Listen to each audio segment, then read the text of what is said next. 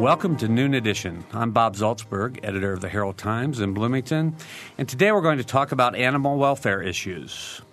Joining me in the studio today are Lori Rehnquist, who's the director of the Bloomington Animal Shelter, and Jane Irwin, who's the director of the Bartholomew County Humane Society. If you have questions or comments, please phone us at 855-0811 or 877-285-9348, or you can send your email to noon@indiana.edu. Lori, welcome back. Thank you. And good to be here. Jane, welcome for the first time. Thank you. Yes, I'm glad to be here. We're happy to have you. The animal welfare program is usually a pretty popular one with us. Bloomington, I know, is a big animal community. I don't know about Columbus. I suppose it is too. Oh, yeah. I think animals are pretty universal, and people's compassion pretty universal. Yeah, so we usually get lots of calls, and hopefully we'll get a lot of calls today. As Lori knows, I work with the Monroe County Humane Association as an advisory board member, so this is an issue that's very important to me and very interesting to me, and all my little dogs and cats at home are happy that we're having this show today. So let's talk first about the sort of the overall issue. And Lori, we can start with you about the scope of the issue with abandoned animals and strays and things that happen that your shelter has to deal with. We're a municipal shelter, so we're a department of the city of Bloomington. We are the only shelter in the whole county. We handle about 5,000 animals a year, so the scope of the problem is huge. About two-thirds of the animals that we take in are strays. So of the 5,000 animals that we take in, only about 500 are ever returned to their owners. So there is still a large problem. We've made progress over the years, but Bloomington still has a stray animal responsible pet ownership problem that we're working to address. Mm-hmm. Jane, how about Columbus? Probably very similar percentages. Our numbers, of course, are a little smaller. Now, we do share responsibilities for the county with Columbus City Animal Control. They handle everything within the municipality of Columbus. We handle the rest of the county. And we do, of course, have a serious stray dog problem. The other thing that we're seeing quite a bit between individuals being deployed, we're getting a lot of owner surrenders because of deployment, and also we're getting a lot of animals surrendered to us just in the last few months because of all the mortgage issues. People who are losing their homes and they're moving in with families, they're moving into other areas, smaller homes, then they just can't take their pets with them. So we see a lot of that. Yeah, I hadn't really considered that as the mortgage issue, as a mortgage issue. Lori, are you seeing that here too? That, and in combination with some of the GE issue, we expect to see a result of that. We do get, and it's becoming more frequent, animals surrendered to us for reasons of affordability, whether it's moving, lost their job, they have a financial need, or the animal has a medical need that they can't afford. Mm-hmm. Gas prices. Everything. Right, everything. The economy in general affects, when you have to look at everything you have to pay for, sometimes the animals are at the bottom of the list. Mm-hmm. Yeah, not everybody's list, but I'd probably go first from our household. But so what are some of the approaches that need to be taken? I mean, I guess we should start with the big one, spay and neuter. What's going on now in Bloomington and Monroe County first, and then in Columbus and Bartholomew County to try to encourage more spaying and neutering? Mm-hmm. There are a couple of efforts going on. Of course, the Monroe County Humane Association is separate from the animal shelter, and they offer low-cost vouchers for spay-neuter assistance, and National Spay Day vouchers were just sold for $5 a piece. So folks can contact the Monroe County Humane Association at 333-6242 to request assistance for spay-neuter, and every year we try to increase the number of vouchers and help more people. We have instituted a program in cooperation with PetSmart Charities and Humane Strategies called our Free to Good Home program. So we will take in parent dogs and litters of puppies. We keep the puppies, send them on a transport or put them up for adoption, and we spay and neuter both parent dogs if they have them, microchip, frontline, vaccinate, the whole deal, and they get their mom and dad dogs back. But we keep the puppies, make sure they get spayed and neutered. So we're trying to take some steps to break kind of the cycle of overpopulation. Mm-hmm.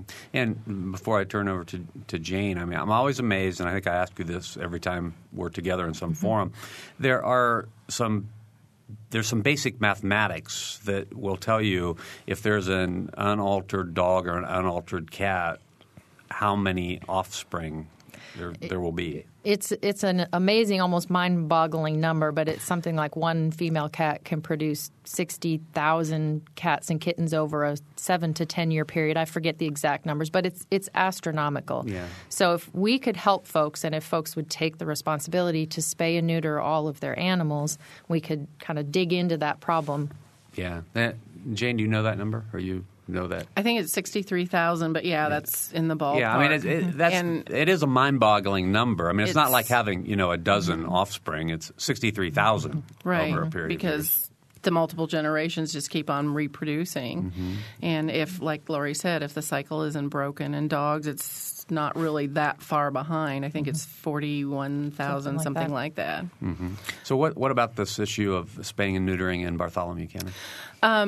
Bartholomew County Humane Society has had a spay assistance program for, like 45 years before we were even incorporated. And we can see a difference. We don't get the numbers of litters and females that are pregnant in dogs that we used to. We still get a large number of animals in, but we aren't getting these large groups. But that doesn't mean there's not a need out there. We have spay-neuter assistance. We work with Pets Alive program here in Bloomington. We will also help assist with animals. Because we are so much smaller physically, we can't take in the number of animals we would like to be able to, so we have a placement service. And we were trying to figure out, roughly in 2007, we think we placed about 300 animals that never came to the shelter. And we were able to place them either with rescue groups or in good homes, and then in turn we're able to help support them on whatever medical needs. And there are some owners out there that just don't think it's important to really want to spay and neuter. But really in these times, most of them would like to. They want to do the right thing. They just aren't financially able to. So we try to make it known that there are services, like Lori was talking about, some of the programs they have, and we have some similar programs in Bartholomew County. Right. So. Okay. Our phone numbers, 855-0811 in Bloomington or 877-285-9348 if you're in Columbus or any place else outside of the Bloomington calling area. Or you can send your email to noon@indiana.edu. I'm talking with Bloomington Animal Shelter Director Lori Rehnquist and Bartholomew County Humane Society Director Jane Irwin. You've mentioned Pets Alive, and there are a lot of organizations that sort of work together here in Bloomington. I've learned a lot about animal care and control and welfare issues in the last half dozen years or so. For instance, as Lori said, the shelter is different from the Humane Association here, and Sarah Hayes is probably home listening to us right now, let's hope. Probably at work listening Probably to at work, yeah, right, at work listening to us right now. Pets Alive is another organization that started in Bloomington. And Lori, maybe you can talk a little bit about what they do and who they are. Pets Alive has really evolved and is an important partner in our community. Many people probably know they started kind of to assist the shelter to make some progress toward a foster program and off-site adoption events. After the shelter kind of absorbed those programs and took them over, Pets Alive switched gears and opened a nonprofit, low-cost, high-volume spay-neuter clinic. And that's been running, I believe it's been about 2 years now. And that is their focus now. As we all know, you can't adopt your way out of pet overpopulation. You've got to spay and neuter, and that's really become their mission. And we use them on a weekly basis to spay and neuter our shelter animals before they get adopted. And the issue of spaying and neutering the shelter animals before they're adopted, I have to mention that I adopted 2 cats recently. My wife and I took 2 cats, which added to our brood at home. But it was really interesting how sort of easy, and at that time it was very low cost because it was half price month. but the kittens were they were little girls, so they were spayed. And they were microchipped, and it was a very easy process to do. So how many animals do you adopt out? It's about 1,800 a year. Okay, so I mean you can see this: 5,000 come in, 1,800 are adopted out. You get 500 get sent back to owners. So there still are a lot of animals that... We euthanized about 1,700 last year. So we adopted out more than we euthanized. We transport another 500 to 600 to rescue groups and to other shelters across the country, mostly in the Northeast and the Midwest area. Right. I think most people would, who are involved in animal welfare, would probably favor a no-kill kind of policy. So why don't both of you talk a little bit about how difficult that is to attain? Well, we've been pursuing I don't know if no-kill or low-kill. There are philosophical differences just on the terminology.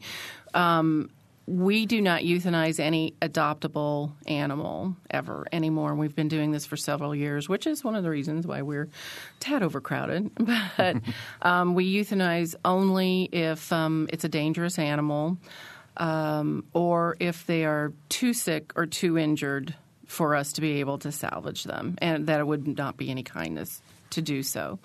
So it does make it, but it forces you to be more aggressive and more creative, not just in your kenneling, but also in your adoption events, the programs that you support. We do pediatric spay-neuters now. We have a veterinarian that comes to the shelter, and he does do pediatric spay-neuters, so we can do these animals at a younger age. So we have virtually 100% compliance now, which we did not have before. We've always required spay-neuter of adopted animals, but sometimes it's hard to track those animals down once they leave your custody, so to speak. And we include microchipping and all the vaccinations and worming and heartworm tests and FELUC, and I think that's become pretty much an industry standard. So that helps us feel like we're doing our part, at least at that end, to stop and break that cycle. We are what's called an open admission shelter, and again, you kind of get into the terminology, but because what that means is we don't turn any animal away, even if we're full. So it's hard to really be a no-kill when you're full and they keep coming in the door. We think we're close to achieving that if you separate out our populations with our dogs. As Jane said, unless they fail our temperament test, if we determine them to be not safe to be adopted, or they have an injury or an illness that's expensive to treat or not humane to them. Or puts the shelter at risk. Puts the shelter at risk. So with our dogs, because of all the avenues we have, we euthanize generally for illness or aggression. Unfortunately, with cats, there are still way too many healthy, friendly cats that are euthanized simply because we're out of space. And a lot of it has to do with the flow. We definitely have a kitten season, and it's getting ready to start, unfortunately, when we'll take in 20, 30, sometimes up to 40 cats in a single day. Well, you fill up your kennels pretty darn quick when you're taking in that volume, and unless we start turning animals away, there's no way to avoid euthanasia. There's not enough adopters for that. We feel like since we're municipal, we're here to provide a service to the public. Part of that service is taking animals that need a place to go, whether we're full or not. All right. Our phone numbers again, 855-0811 or 877-285-9348. Or you can send your email to noon@indiana.edu. And we have a phone call, and it comes from Valerie, who's in Owen County. Valerie? Yeah, let me just briefly describe a situation. About 3 years ago, I was going to adopt a dog and came to the Monroe County shelter, and there was a newsletter thing that you published, and there was a dog in there, an older female dog, and it was like, nobody wants this dog. You know, this is one of these, please adopt this dog. Nobody wants this dog. I was actually very interested in the dog, and I think I came in and visited a couple of times and filled out the application.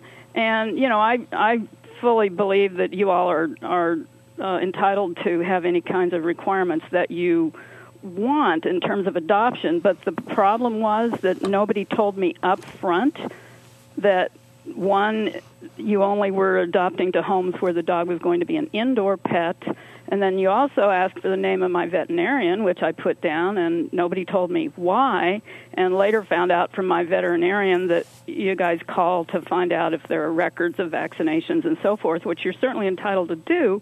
The problem being that my veterinarian didn't have the records of my vaccinations for my previous pets because I took them to the Owen County rabies clinic. So my point is, and question is, I didn't feel that I was dealt with in an upfront manner in terms of, number one, I don't want an indoor dog. I live out in the country, and I wasn't told at the outset that all your dogs go to indoor homes.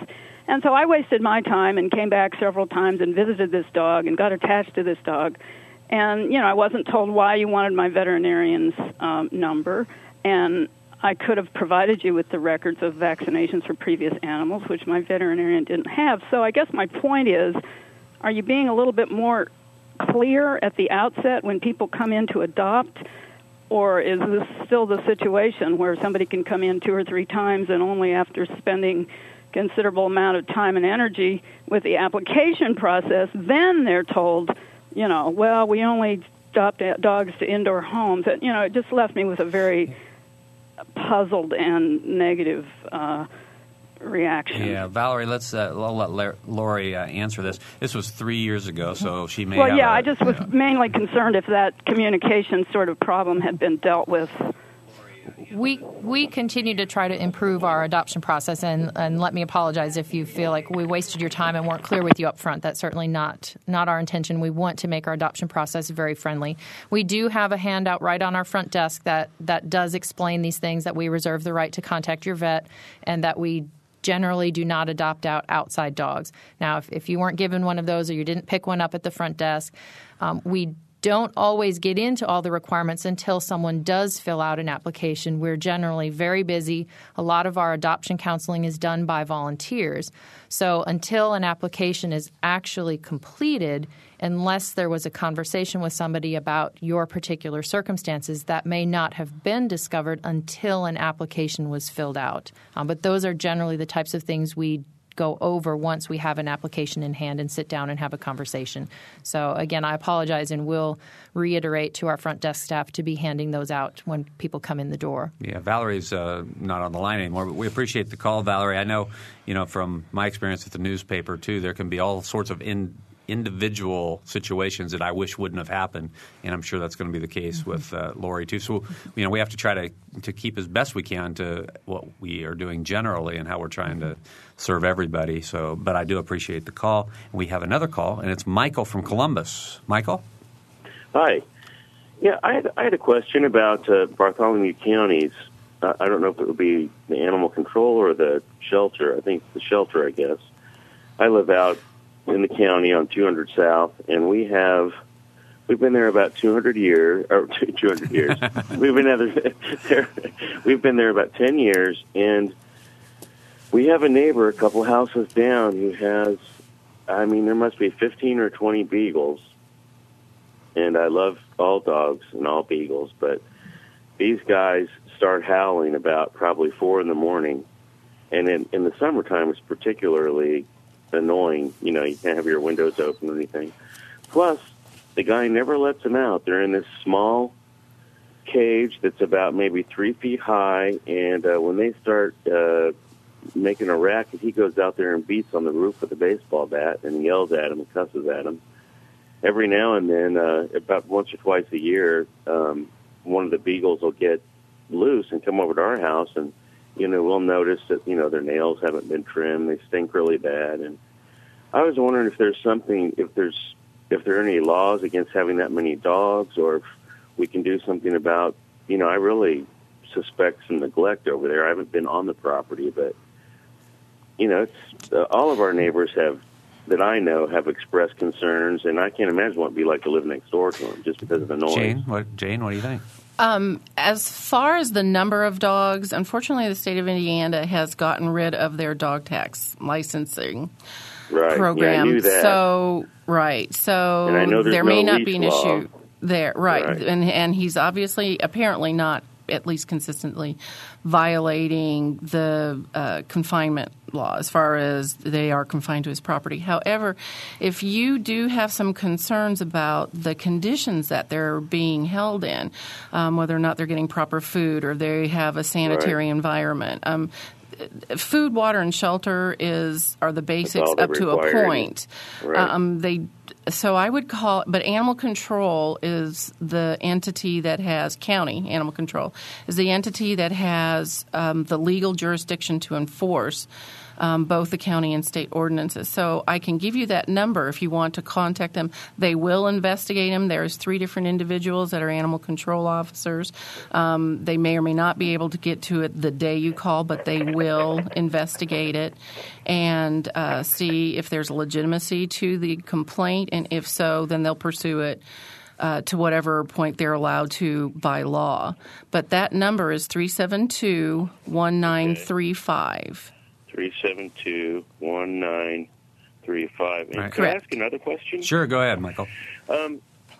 What about the noise factor? The constant barking, and they're also bordering. They're right on the edge of the golf course out there, old Quarry Ridge Golf Course. And I know for a fact that that establishment over there hates the deal too, because if you're golfing on the 4th fairway, you can't even talk to your golfing buddy, is what I hear. I don't golf over there, but that's what the superintendent tells me. He said, you can't even hear yourself think, let alone concentrate, because the beagles are so bored. A drop of rain and it sets them off. I mean, they'd like to howl or talk to anybody they can. Yeah, there's a reason they call that the Beagle Bay. So, yeah. Is there a noise issue ordinance? There is, but that's one of the hardest. And any law enforcement person, whether it's an animal control officer or a police officer or sheriff's deputy, will tell you that's one of the hardest issues to enforce. But I would just mention that to them, and they will see if there's a way that they can address that also. Okay. All right, Michael. Thanks a lot for the call. Thanks so much. And enjoy Friday edition. Hey, thanks a lot. Appreciate it. Thank you. All right, 855-0811, 877-285-9348, and noon@indiana.edu. I want to follow up before I go to the next call, but is there a city ordinance in terms of in Columbus, in terms of the numbers of dogs or cats people can have? Yes, they have. They do have a little bit different ordinances because they have a different set of issues that they may or may not have to address by being a municipality. Right. And I think the city animal control shelter even has a little bit different things that they require with their adoptions, just like we do. If you do live in town, we do require a fenced-in yard. We prefer fenced-in yard. I think most every shelter would for adopting.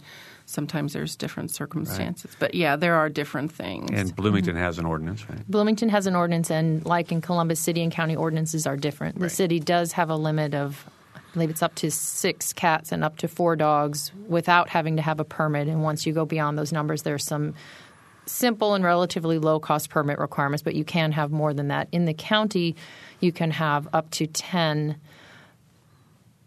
unaltered animals without a permit. If they're altered, fixed, spayed or neutered, you can have as many as you want, but there are some more breeding concerns in the county, so there are a little bit different limits in the county. Mm-hmm. Okay, we have another phone call. Let's go to Karina from Bloomington. Karina? Hi. Easter is coming up, and I'm hoping you folks might address the idea of rabbits as Easter presents. That's on our list, and we'll do it right now. Lori? Oh, goody. Thank you. Thanks for the call. Whoever's listening, buy your child a stuffed bunny. Please, please, please, please, please, unless you've had rabbits before and you are willing to commit to the care that they need, please do not go out and buy a bunny for Easter. Rabbits are not as easy as people think they are. Some are more handleable and less handleable than others. They have special housing requirements, special food requirements.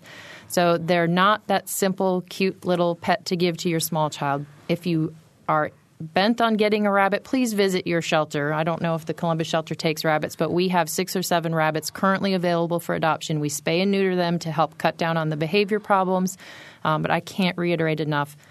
Please really do your research if you're considering a rabbit. Jane? Lori's exactly right. I have house rabbits as pet. Well, I'm down to 1. She's 11 years old. and it's also spayed. And like Lori said, they require very, very specific nutrition requirements. There are things that some of the vets won't even tell you. For example, they're one of the few animals that can contract an upper respiratory infection from a human. So like Mike or I have a cold, the other guy has to do the feeding chores. So there are things like that. And also rabbits are not necessarily the gentle, docile pets that people think they are. They might not be in Monty Python, but they are. Some of them can be very aggressive. Different breeds have different levels of aggression. They have very sharp claws, which need to be trimmed all the time, just like a dog's or a cat's. Actually, even more so, I've noticed with mine at least. And they can give a pretty nasty bite if they decide to. Those little incisors are sharp for a reason, and they know how to use them if they want to. So if you are just really bent on getting a rabbit, do a lot of research and talk to somebody who has them as a house pet, not a meat raiser. Right. All right. Our phone numbers again, 855-0811 in Bloomington, 877-285-9348 outside of the Bloomington calling area, and you can send your email to noon@indiana.edu. We're talking with Bloomington Animal Shelter Director Lori Rehnquist and Bartholomew County Humane Society Director Jane Irwin. We're going to take a short break. You're listening to Noon Edition.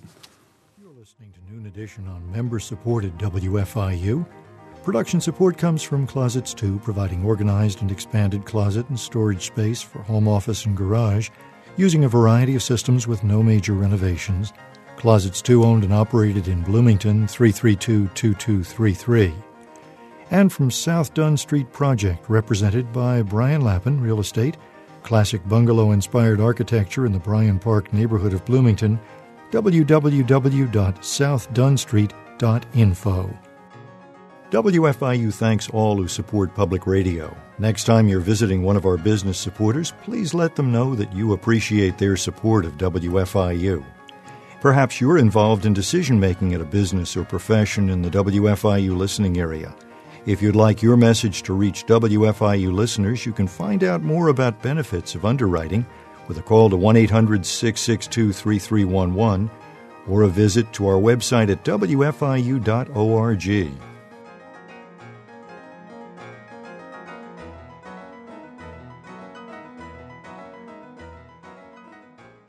Welcome back to Noon Edition. I'm Bob Salzberg from the Herald Times, along with Lori Rehnquist, who's from the Bloomington Animal Shelter, and Jane Irwin with the Bartholomew County Humane Society.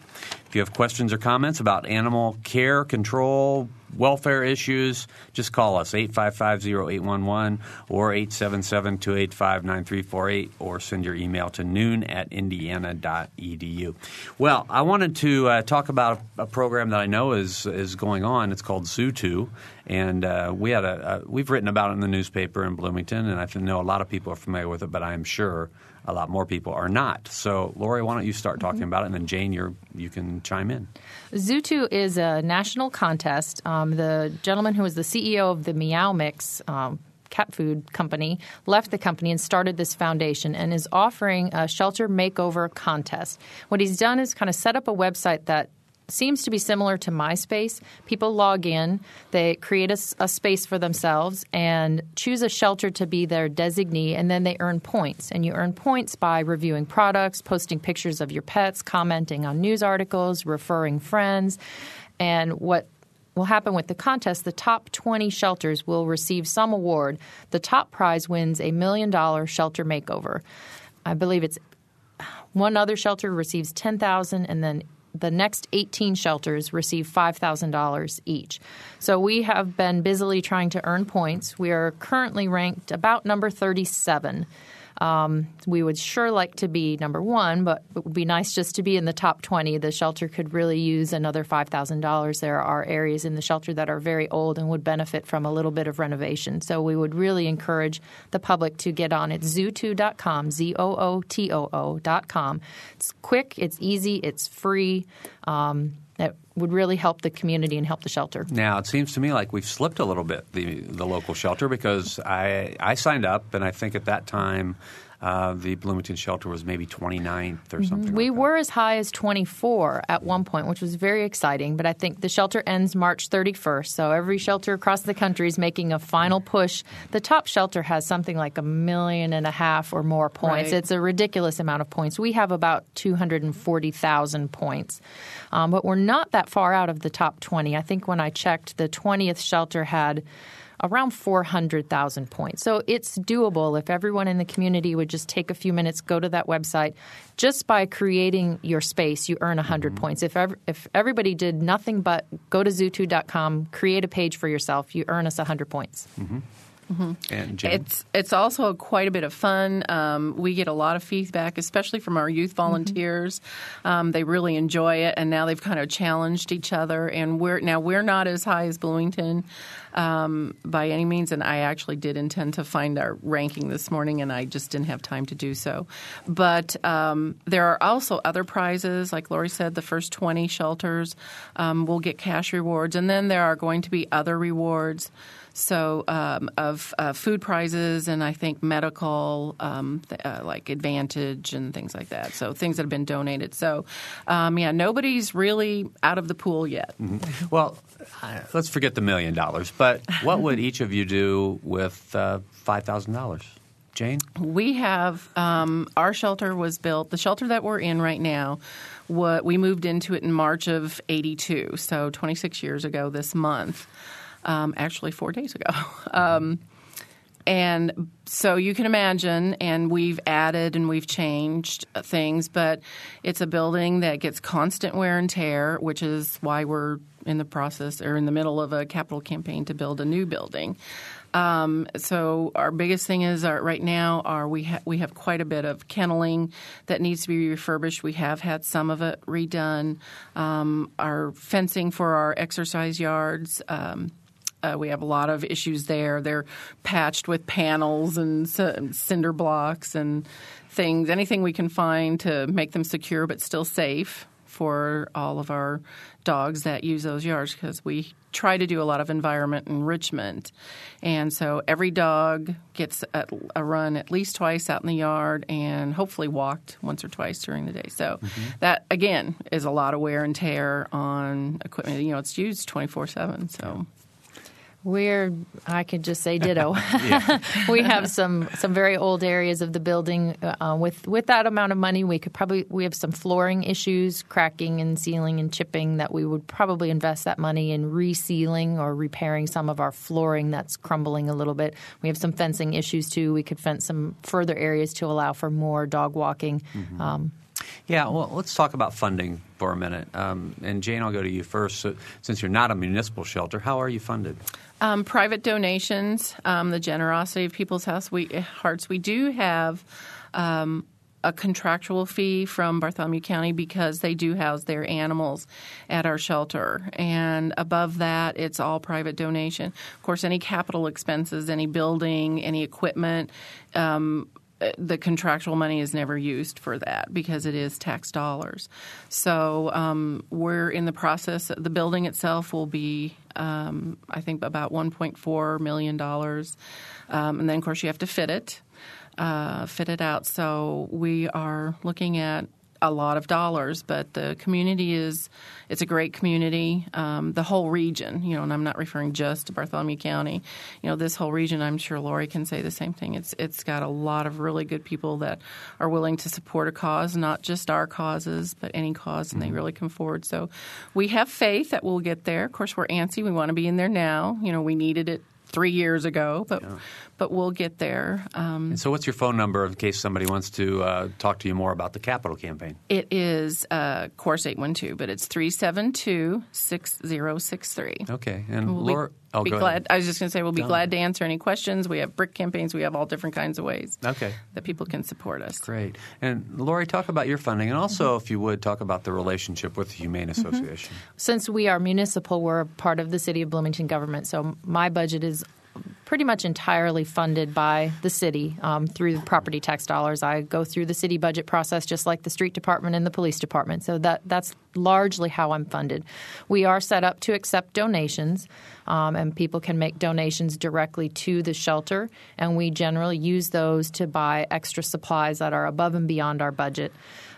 We do have a very unique relationship, I think, with the Monroe County Humane Association. We're housed in the same building, but they do not really have anything to do with running the shelter. Their focus is public education, legislation, lobbying, responsible pet ownership, spay-neuter assistance, and they do some fundraising on our behalf, again, for things that are a little bit above and beyond what the city budget and what the shelter can afford. So when there's a piece of equipment that we need or we have an animal with special medical needs, there's a fund that the Humane Association has on our behalf that we can tap into. Mm-hmm. And the Humane Association has a fundraising event coming up that we're both familiar with. That's right. So do you want to talk about that a little? It's the event itself is called Happily Ever After, and it's their second annual auction event. It's coming up on March 28th, and I believe tickets are still available if you go to monroehumane.org. But I went last year. It was their first auction event. It was a lot of fun. There's both a silent and a live auction. They have some great prizes, and not prizes, but items that you can bid on, and some more new and exciting items this year. So I would encourage those who support animal welfare to attend the event. The fundraising helps the Humane Association, but there's also a portion of the auction that will raise money for the shelter as well. Mm-hmm. All right. And you have an event coming up? We do. We're planning an event for the end of March. It'll be on Sunday, March 30th from 1 to 4. American Humane Association, the national organization, has a rig called the Rescue Rig, and it's the vehicle that they use when they respond to disasters like Katrina. And I think it's 82 feet long. It can house 12 people. It's a pretty amazing vehicle. They're bringing it here to Bloomington that Sunday afternoon. They're going to park it at the shelter. So we've kind of built an event around that, an emergency disaster preparedness event for people to take a look at their pets' needs, kind of be prepared if we're kind of in tornado country. If there were a disaster, are you ready to leave with your pet? We're offering microchipping, spay-neuter vouchers, dog washing, and the shelter will be open that afternoon for adoptions, which we're not normally open on Sundays, from 1 to 4, Sunday, March 30th. Okay. Our phone numbers again, 855-0811 or 877-285-9348, or you can send your email to noon@indiana.edu. A lot of other issues we can talk about. We only have about 15 minutes to go. One I wanted to get into is volunteers, because I know with both of your shelters, you can't possibly have enough paid staff to do all that needs to be done in a 24/7 kind of situation. So talk about your reliance on volunteers and things that volunteers do and how one might become a volunteer. Jane? We do rely heavily on our volunteers, our youth volunteers, our adult volunteers, both. They do a little bit of everything. They help at special events. We have volunteers that never stepped foot on the property. We had one lady who, unfortunately, she's passed away now, but she was bedbound for the last 11 years of her life. But she dearly loved animals, and she wanted to help. And so we figured a way, but she was very good at the phone. And so she did a lot of our adoption callbacks for several years. And we miss her. I mean, she was quite an asset. We also have a lot of our youth volunteers, and we have several people who come out and they do nothing more than walk the dogs and interact with them. Because we take in all the county strays, we do get a relatively significant number of animals that have either had no socialization or have been poorly socialized. They have no clue what a leash is, that sort of thing. And that one-on-one interaction can make the difference between life and death for that animal. We have a dog in the shelter right now that she came in, she was a basket case, and she's only been there 2 weeks, and now she walks on a lead. She's kind of figuring out sit and stay, and she looks forward to the people come, and she knows what that leash is, and she knows when it's her turn. She's ready to go. Mm-hmm. So they make a huge difference. Mm-hmm. Okay. Same for us. We have about 80 to 100 volunteers kind of registered with us and that have gone through orientation. We probably have closer to 40 that are very active, come in on a weekly basis, but our volunteers help us clean kennels, take care of the cats, walk dogs, help with office work. little bit of everything.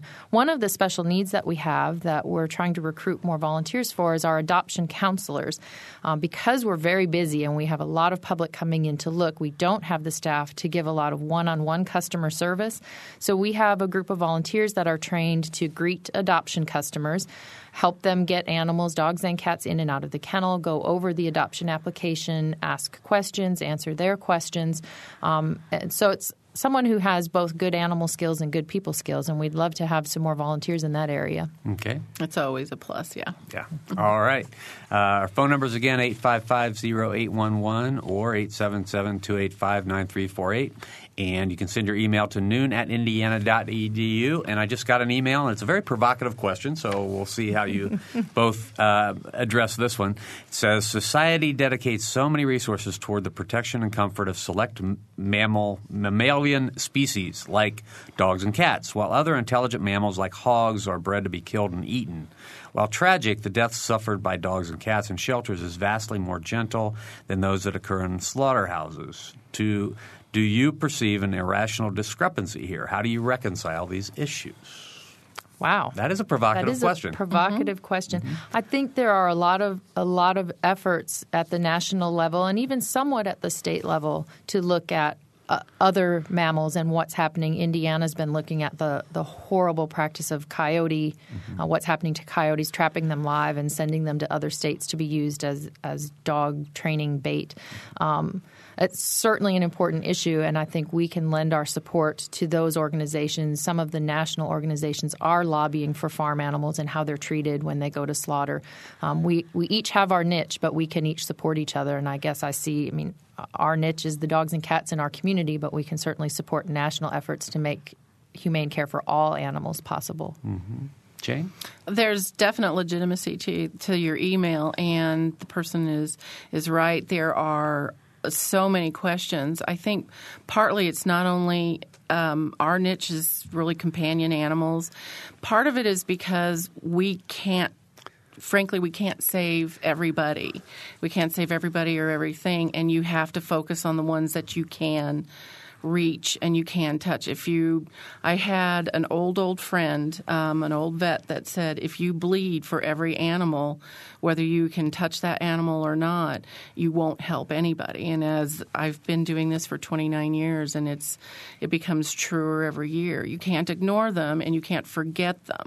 Not being a direct part of that doesn't mean you've forgotten that there's a need there. Mm-hmm. But like Lori said, supporting each other, just like so many shelters and so many organizations. We work with the city shelter. We work with other rescue groups in our area.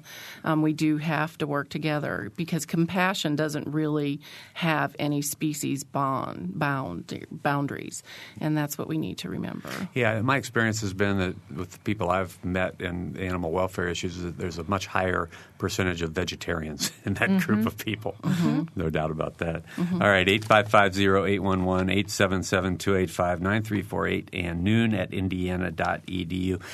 What animals do you deal with? Dogs, cats? I know, Lori, in Monroe County, there are other animals that come into the shelter. Jane, let's start with you. As far as at the shelter, we house only dogs and cats because we don't have the facility. Now, the new shelter will have a specific area for what's called pocket pets, rabbits, gerbils, hamsters, mice, even we'll have an area for some birds.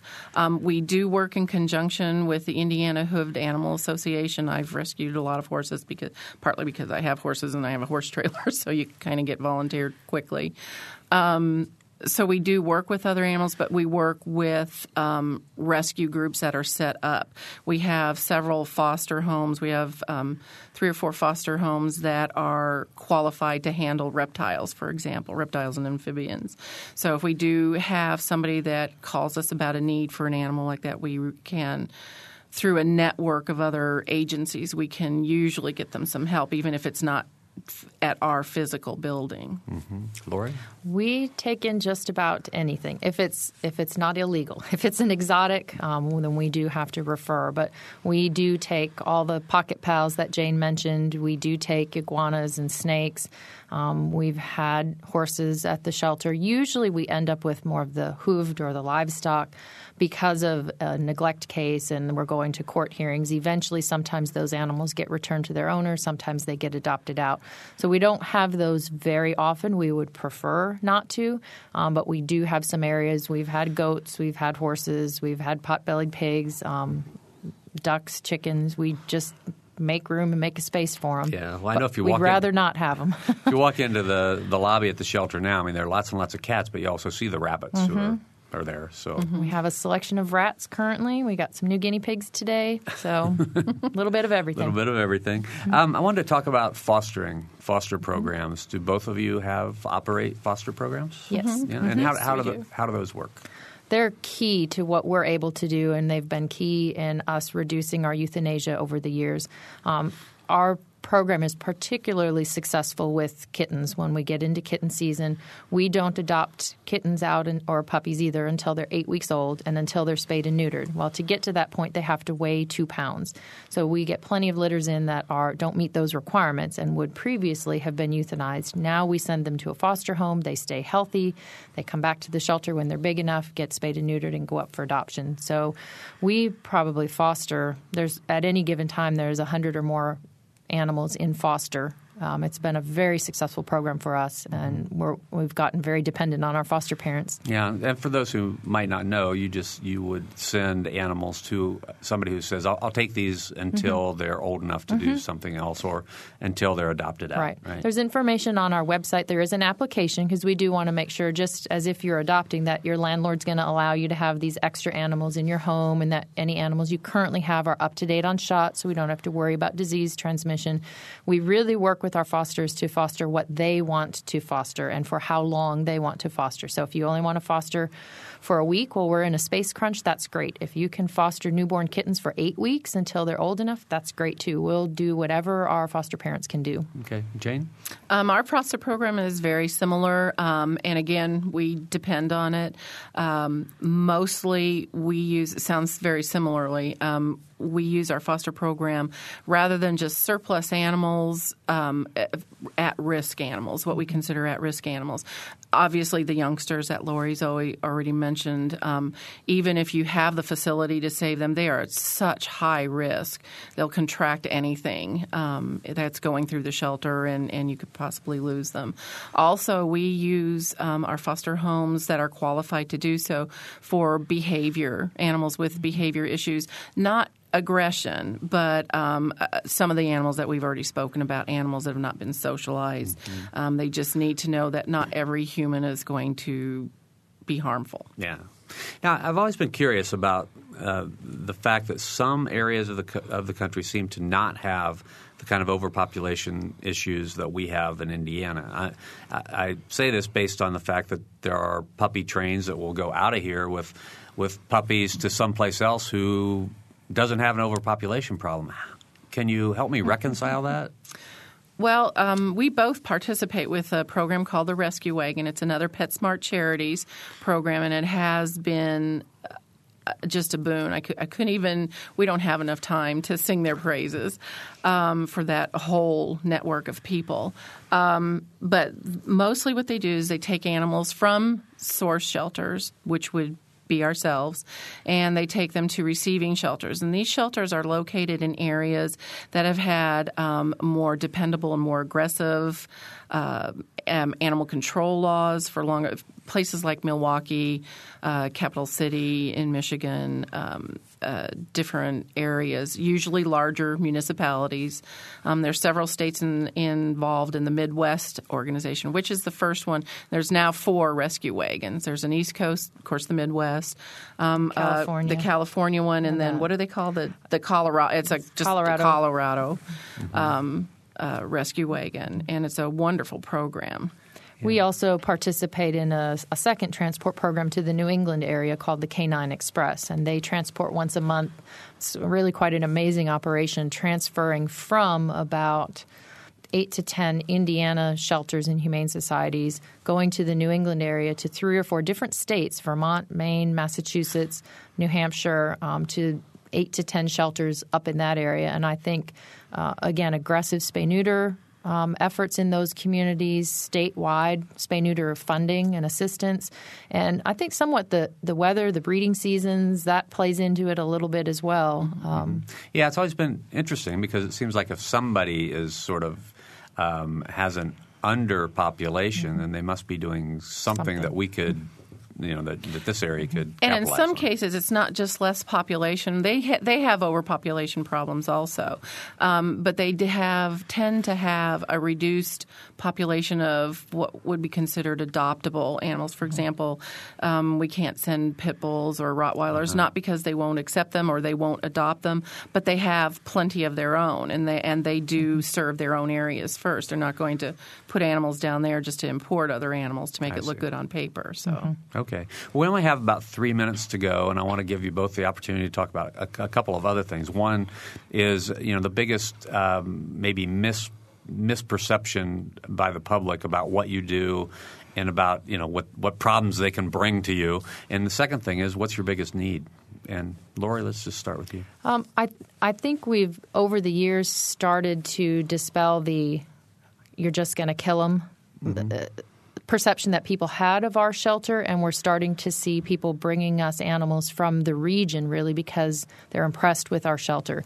So I guess that's something we continue to work on and try to assure the public. We don't have if they're here for 3 days, they're going to be euthanized. We don't do that. We really evaluate each animal as an individual, determine if they're adoptable, and do our best to get them adopted. Our biggest need I'd love to say our facility needs and our volunteer needs, but really in the great big picture of things is for people to be responsible and spay and neuter their pets so we don't have to solve that problem. If everybody would spay and neuter, then we wouldn't have boxes of kittens and puppies. I think this week alone have taken in over 20 puppies just this week, large litters.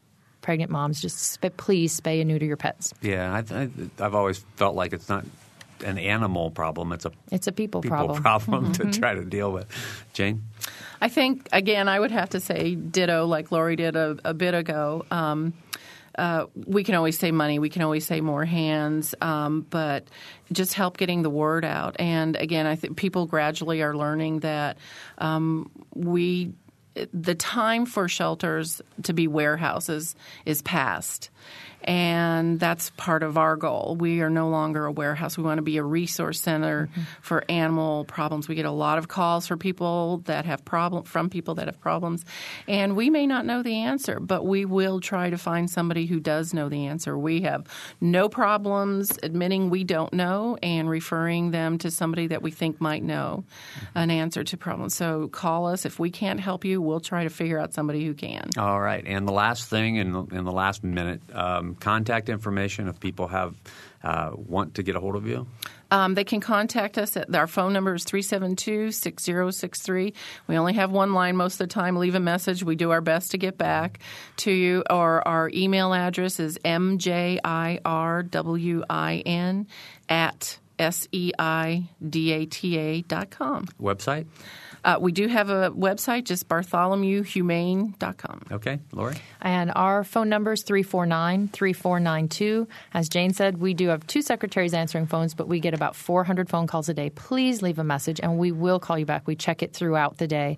Our website is www.bloomington.in.gov. That's the city's website, and you can click on the animal shelter portion of that page. All right. And we are out of time. I want to thank both of you for being here today. Lori Rehnquist, thank you for coming back. Thank you very much. And Jane Irwin, I'm sure you will come back. Well, right? thank you. I I'd be hope so glad anyway. to. All right. For let's see, who do we have today? We have Adam Ragusia, who's been our producer today, and Mike Pashkash is here, even though it's spring break, as our engineer. I'm Bob Zaltsberg. Thanks for listening.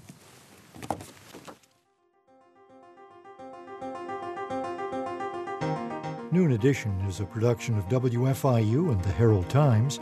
A podcast of this and other WFIU programs is available at WFIU.org.